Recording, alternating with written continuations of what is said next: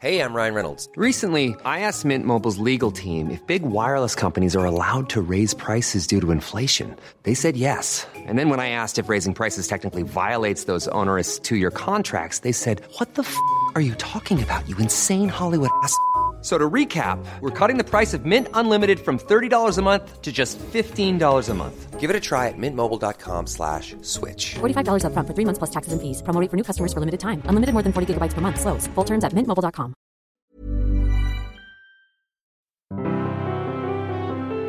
Welcome to The Broad Experience, the show about women, the workplace and success. I'm Ashley Milne-Tyte.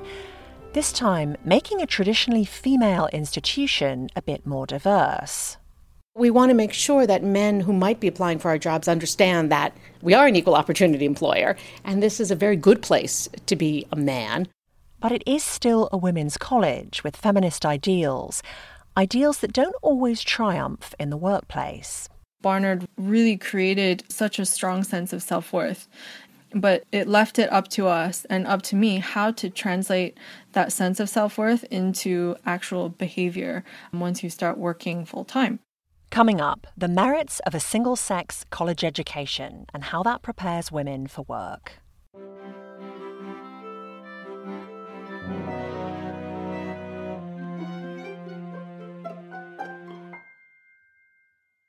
Barnard College sits just across the street from Columbia University on Manhattan's Upper West Side. It was founded in 1889 to give women access to the same kind of liberal arts education that was already available to men. America used to have lots of women's colleges before higher education became mixed. According to the Women's College Coalition, back in 1960, there were 230 women's colleges. Today, there are just over 40. But Barnard is in demand. Last year, it got more than 6 times as many applications as it had places. Deborah Spar is the president of Barnard. She's been at the helm since 2008. Before that, she was a professor at Harvard Business School. You had this illustrious career at a famous institution, Harvard Business School, which we know is mostly male, and there's been a lot of coverage of that recently. And then you came here to one of the most famous women's colleges in the US. What was that like? What was that transition like? It must have felt different. Well, I always joke that I underwent a hormonal transformation when I moved from Harvard to Barnard. And I say it jokingly, but I actually mean it quite seriously, that at least in my own personal experience, being at a place that is run by and dominated by men is fundamentally different from being at a place that's run by and dominated by women. And it's not better or worse, but it's quite different. Things at Harvard Business School, and I think in male-dominated places generally, they're quite frontal. People are comfortable with conflict. People are quite comfortable at saying that was stupid or that's a bad idea or, God, I disagree with you. And generally they move on from that. The attacks are loud, but they're short and they're generally forgotten by the next day. Whereas at Barnard, and I think women-dominated places more generally, people are less comfortable with conflict. Very few instances of as I would call it, a frontal stabbing. But people are more likely to sort of paper over their disagreements. Things tend to simmer a little bit more. Old wounds tend to stay, they fester, exactly, they stay around longer. And it's a different management style. And to jump to a conclusion, I come away from this dual experience even more firmly convinced than I was at the outset that diversity is a really good thing. It's not that you want places to be run just by women any more than you want them to be run just by men, but that you really want to create an environment that has men and women of different ages, different ethnicities, different preferences, so that you actually do get that mix and you get some of the good parts of all the different components. What is the makeup here? I mean, you joked at the last conference I went to. I think you sort of jokingly said, "Oh, we need more men here" or something. But what is the makeup? Well, I have worked to get more men here. Now, on the student side, of course, we're all female. On the faculty side, we're about 50-50. On the staff side, 2 of my senior staff members are now male. They are in the minority. They're 2 out of about 9. So, in fact, it's a flip of what I had experienced in my old life, where it's generally, 2 women in a room of 8 men. We don't only hire men, of course, but we want to make sure that men who might be applying for our jobs understand that we are an equal opportunity employer, and this is a very good place to be a man. Although if you're a man here, you have to get used to being a female environment. And again, the bad joke I use is, the chit-chat before a meeting will be about hairstyles and handbags from time to time. And if you're the only guy in the room, that's awkward. Just as it's often awkward, or I'll personalize it, in my old life, I was always awkward when people were talking about Australian rules rugby, because I know nothing about that. But you just get, you get used to sort of different kinds of chit-chat. And I think there's some benefit in seeing that, but there's more benefit in getting the diversity, so everybody feels comfortable with the chit-chat. The other place where we've brought men in is on the board level. Historically, the Barnard board was mostly composed of alumni, who by definition were women. So we now have a number of dads, we have a number of husbands of alums, we have a number of men who are just interested in women's leadership, and that's been a really good thing. She says another good thing about having more men around, men still have most of the influence in the corporate world. So the more of them you involve, the more doors you can open for your female alumni. And she says there's something else.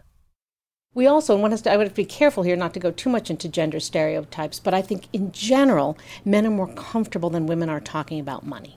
And in areas like fundraising, it's actually very helpful to have a bit of a macho attitude in the room sometimes, whereas, a woman might tend to say, this is really important, we all need to think about this. I remember one meeting in particular when a male stood up and he said, okay, enough talk. Here's how much money I'm going to give. I want everybody to open their checkbooks now. It's not that a woman would never say those words, but they're words more commonly attributed to men. And sticking to stereotypes for a minute, more commonly attributed to women is the idea that they don't support each other. We talked about this in detail on the last show. Deborah Spar says no, women don't always treat each other well. But I think there are some problems in how the issue is framed. I think we expect women to be more supportive. And perhaps that's just an unfair expectation. I remember a junior colleague of mine, a male colleague of mine, saying to me some many years ago, how come you're not more nurturing to the other junior people in the organization? And I got quite angry. This is someone I was very fond of, had in fact hired and promoted. I said, what do you mean I'm not nurturing? I hired you, I promoted you. He said, yes, but, I don't spend a lot of time telling you my troubles. And I said, well, do you spend lots of time telling your troubles to, Tom, Dick, and Harry? And of course not. So I think there's an additional expectation on women that we will be nurturing and supportive and provide a shoulder to cry on, even when that's actually not in our job description. And that can skew men's and women's views of female authority figures or colleagues who aren't warm and fuzzy. President Spar says, and of course she would, that at Barnard all the students are supportive of one another. She says during the course of their 4 years there, they make fast friendships and they learn how to stand up for themselves without deferring to anyone. I think there's something that occurs, some benefit that occurs from spending these 4 very precious years in an environment where the social life is really quite separate from the academic life. Now, we have boys everywhere because we have so many Columbia students, but I think our young women get more opportunities to sit in a math class or a statistics class or any class really, and focus on the material, focus on the reaction to the material, focus on developing their own brains without constantly worrying about, the guy next to me, do I sound like a girl if I say this? Do I sound like a girl if I don't put my hand up? If I do put my hand up, they get rid of those invisible little bubbles that so many women still have inside their heads all the time. Ashley Pope can attest to that. She graduated from Barnard in 2007. She wasn't specifically seeking a women's college at 17 or 18, but she's glad she went to one. Barnard gave me 4 years to essentially find myself, gain the confidence I needed, because, how many 18-year-old girls, women are so confident in their abilities and just speaking for themselves, advocating for themselves, that they could go out and succeed in the workplace right then. I know I wasn't ready to. So Barnard gave me the time and the support I needed for that. She says she was shy and withdrawn when she got there, and she changed a lot during those years. She says her experience at college gave her something else, the ability to take criticism. Did I take it perfectly? No. But I learned how to take criticism. I didn't know how to take criticism before I went to Barnard.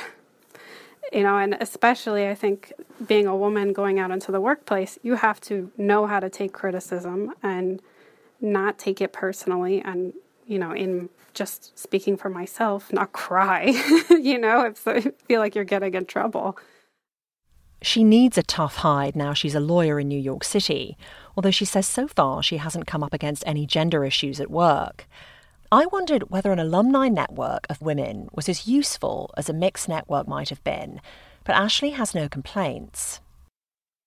It's a good network of women, and especially the older generations, those were the colleges that women went to. So when you look at, some of the older women who are CEOs or successful politicians, a fair number of them went to a women's college.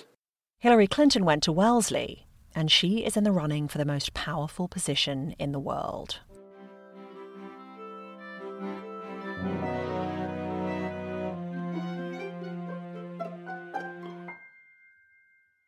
So I want to say two things here. First, this episode of The Broad Experience is brought to you by Foreign Affairs. Foreign Affairs is a non-partisan magazine. They publish thoughtful pieces by experts who span the political spectrum, so they allow readers to form their own opinions about today's most important global issues. And let's face it, there is a lot going on in the world at the moment. Broad Experience listeners get a special discount, more than 3/4 off a subscription to Foreign Affairs. To sign up, go to foreignaffairs.com/broad. Second, if you get something out of the show, please go and post a review on iTunes. I know I say this a lot, but usually it's at the end when maybe you're not paying as much attention. But these reviews are hugely helpful in bringing the show to more people's attention. So press pause, do it, and come back.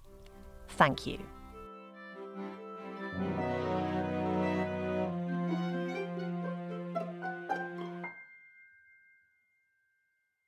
Jamie Buck Tomek attended Smith College in Massachusetts. She graduated in the early 2000s.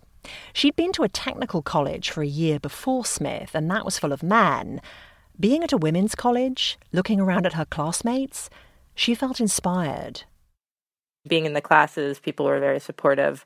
There wasn't a lot of the talking over each other, which I know is a common refrain about co-ed classes. So it really changed my perspective on what was normal. And what it was reasonable for her to do with her life.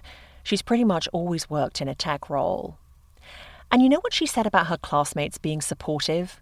I wanted to hear more about that. I didn't go to a women's college, but I did go to an all-girls school in London until I was 18. And I have great friends from those days. But supportive is not a word I associate with many of the girls there. There were cliques, bitchiness and bullying by an active minority.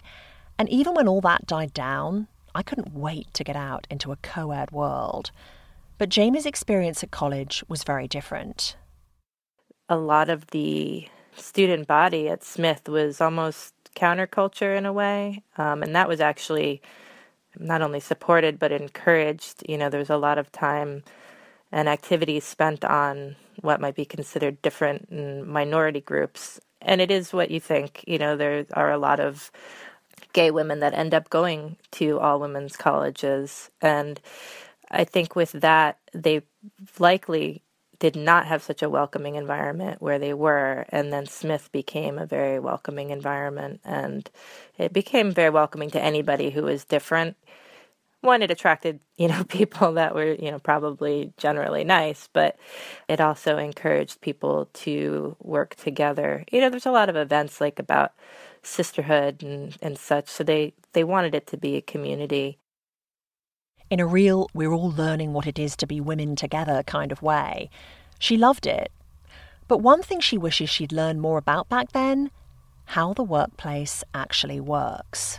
I'm pretty sure that even my first job, I got paid less than a male counterpart. I obviously don't have any truth to that, but just from the sense I got of what other people were making, they kind of got me for a steal. And I didn't know. I think maybe part of it was if you're in an all-women's college and you're not facing those kinds of issues, you probably aren't prepared for that. And you may think that, oh, this is great. Everybody's nice, everybody's supportive, everybody wants me to be a powerful woman, because that's what you've experienced. And the people that we would go see if we were to see alumni, it was always very positive about their role in the company. There wasn't a lot, at least to the events I went to, about the struggles that they had. And so I think they wanted people to be confident that they could go out there, but maybe at the same time, we just weren't aware that we might still be facing some of those very common problems about, negotiating salary or advancing. Smith's director of career development told me last week that these days, Smith offers salary negotiation workshops and workshops about living on a budget. She says they're both popular. Ever catch yourself eating the same flavorless dinner 3 days in a row? Dreaming of something better? Well, HelloFresh is your guilt-free dream come true, baby. It's me, Keke Palmer. Let's wake up those taste buds with hot, juicy pecan-crusted chicken or garlic butter shrimp scampi. Hello Fresh. Stop dreaming of all the delicious possibilities and dig in at HelloFresh.com. Let's get this dinner party started.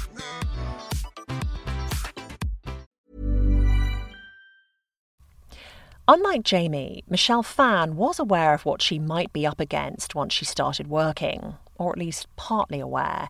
She graduated from Barnard in 2009 and now works in London for a branding company. She says Barnard inculcated in her the idea that she could do anything, that what she thought had merit, and that she needed to speak her mind. But once she started working, things got more complicated.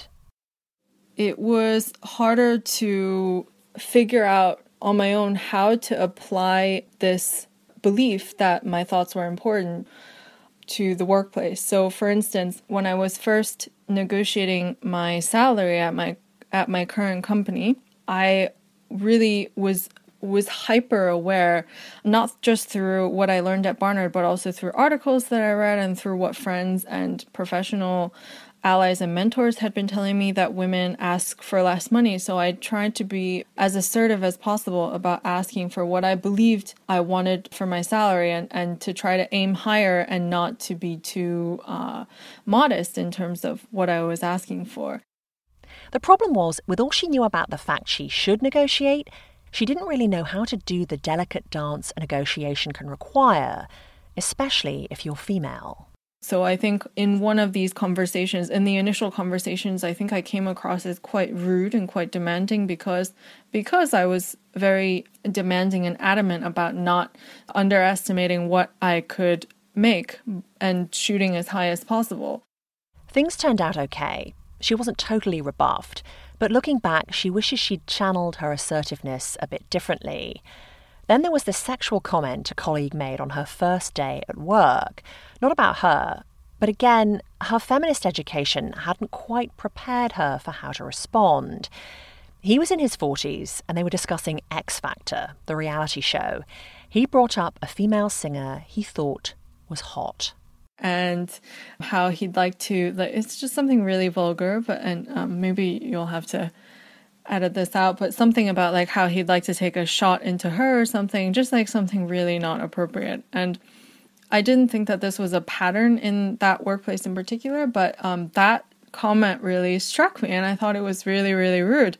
At the same time, I didn't feel that I had the skills, especially looking at that situation in retrospect. I don't know what I could have done to kind of stick up for myself better. So in the end of it, I didn't end up saying anything, even though I thought that it was completely inappropriate that he would say something like that. We could probably do a whole show just on the best ways to respond to sexist comments at work. But Michelle was brand new in the job. She hadn't been working in London that long, and she thought, well, maybe this is just the culture here. Like so many other women through the decades, she didn't want to make a fuss. Still, the whole episode was confusing. Barnard really created such a strong sense of self-worth. But it left it up to us and up to me how to translate that sense of self-worth into actual behavior once you start working full-time. And she mentioned culture just now. Michelle was born in China, mostly raised in America, now living in England. And one thing the British do a lot is apologise. That's something Michelle and her class at Barnard were taught not to do, emphatically. That too many women apologise over nothing, that it undermines your authority. Be assertive, they were told. Then she started working in the land of Hugh Grant. So if you go into a culture where apologizing is so embedded into politeness and how people speak to one another, and there are so many nuanced meanings to the word sorry, if I've been taught not to apologize and to be super assertive, how do I behave in this new environment? She's only been in London a year and a half, but she's mustered up a few tactics. So far, what I've just been doing is not apologizing, but trying to be as considerate and polite as possible. It still feels kind of weird because sorry is very much a part of the sort of English lingo. And I do want to participate in that, but there's this tension between that. I don't want to apologize because I want to say what I need and ask for what I need without communicating guilt. But on the other hand, I think this is just another example of how maybe it would have been helpful, and it would be helpful now even, to have more examples of how to basically translate these ideals about the equality between men and women into reality, into a world and a life where you don't see that equality played out in a lot of circumstances. Homework for colleges, perhaps. And speaking of equality, when I was with Deborah Spar, the president of Barnard, we got onto the topic of men's and women's behaviour in the office. I mentioned an email I got from a listener. She talked about a time she was with a female supervisor when that woman suddenly bent down to adjust her stocking. She joked that as there were two girls together, it was okay. But my listener thought it was unprofessional. Deborah Spar agrees. I'm pretty hardcore about this. I think we all need to separate our emotional lives from our work lives. I've been quoted harshly, but I still stand by the quote. Don't cry in the office. Don't put your stockings on in full view. I don't care who's in the room. Your work life is not your personal life. Of course, that doesn't mean that you can't share celebrations or, God forbid, tragedies with your coworkers. But our work lives are not our personal lives. Well, what if something at work is making you cry? Go to the ladies' room. Wait till you get home. I just don't think the work environment demands crying. It just shouldn't. It doesn't mean that you won't feel like it from time to time, but keep it out of your professional life. And I say that to both men and women, but I think women are a little bit more prone to thinking it's okay.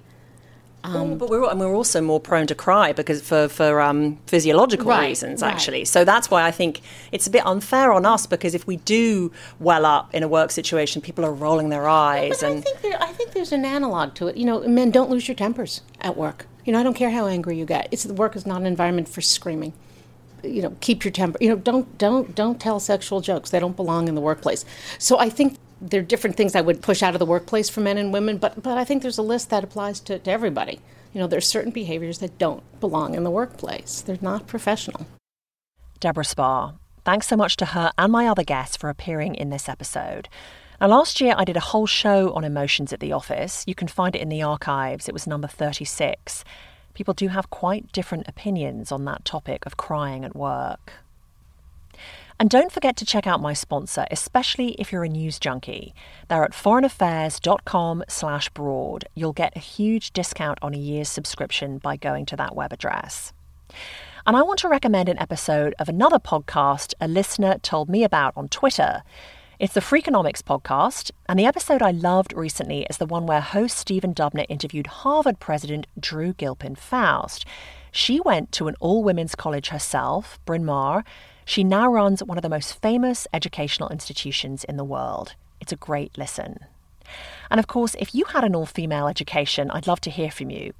Actually, it doesn't matter what kind of education you had, I would still love to hear from you. You can post a comment under this episode at thebroadexperience.com or on the show's Facebook page. And for those of you who were incensed by some of the comments in my last show about the innate characteristics of men and women, I do plan to tackle this topic with a neuroscientist in a future show, hopefully before the end of this year. I'm Ashley Milne-Tyte. Thanks for listening.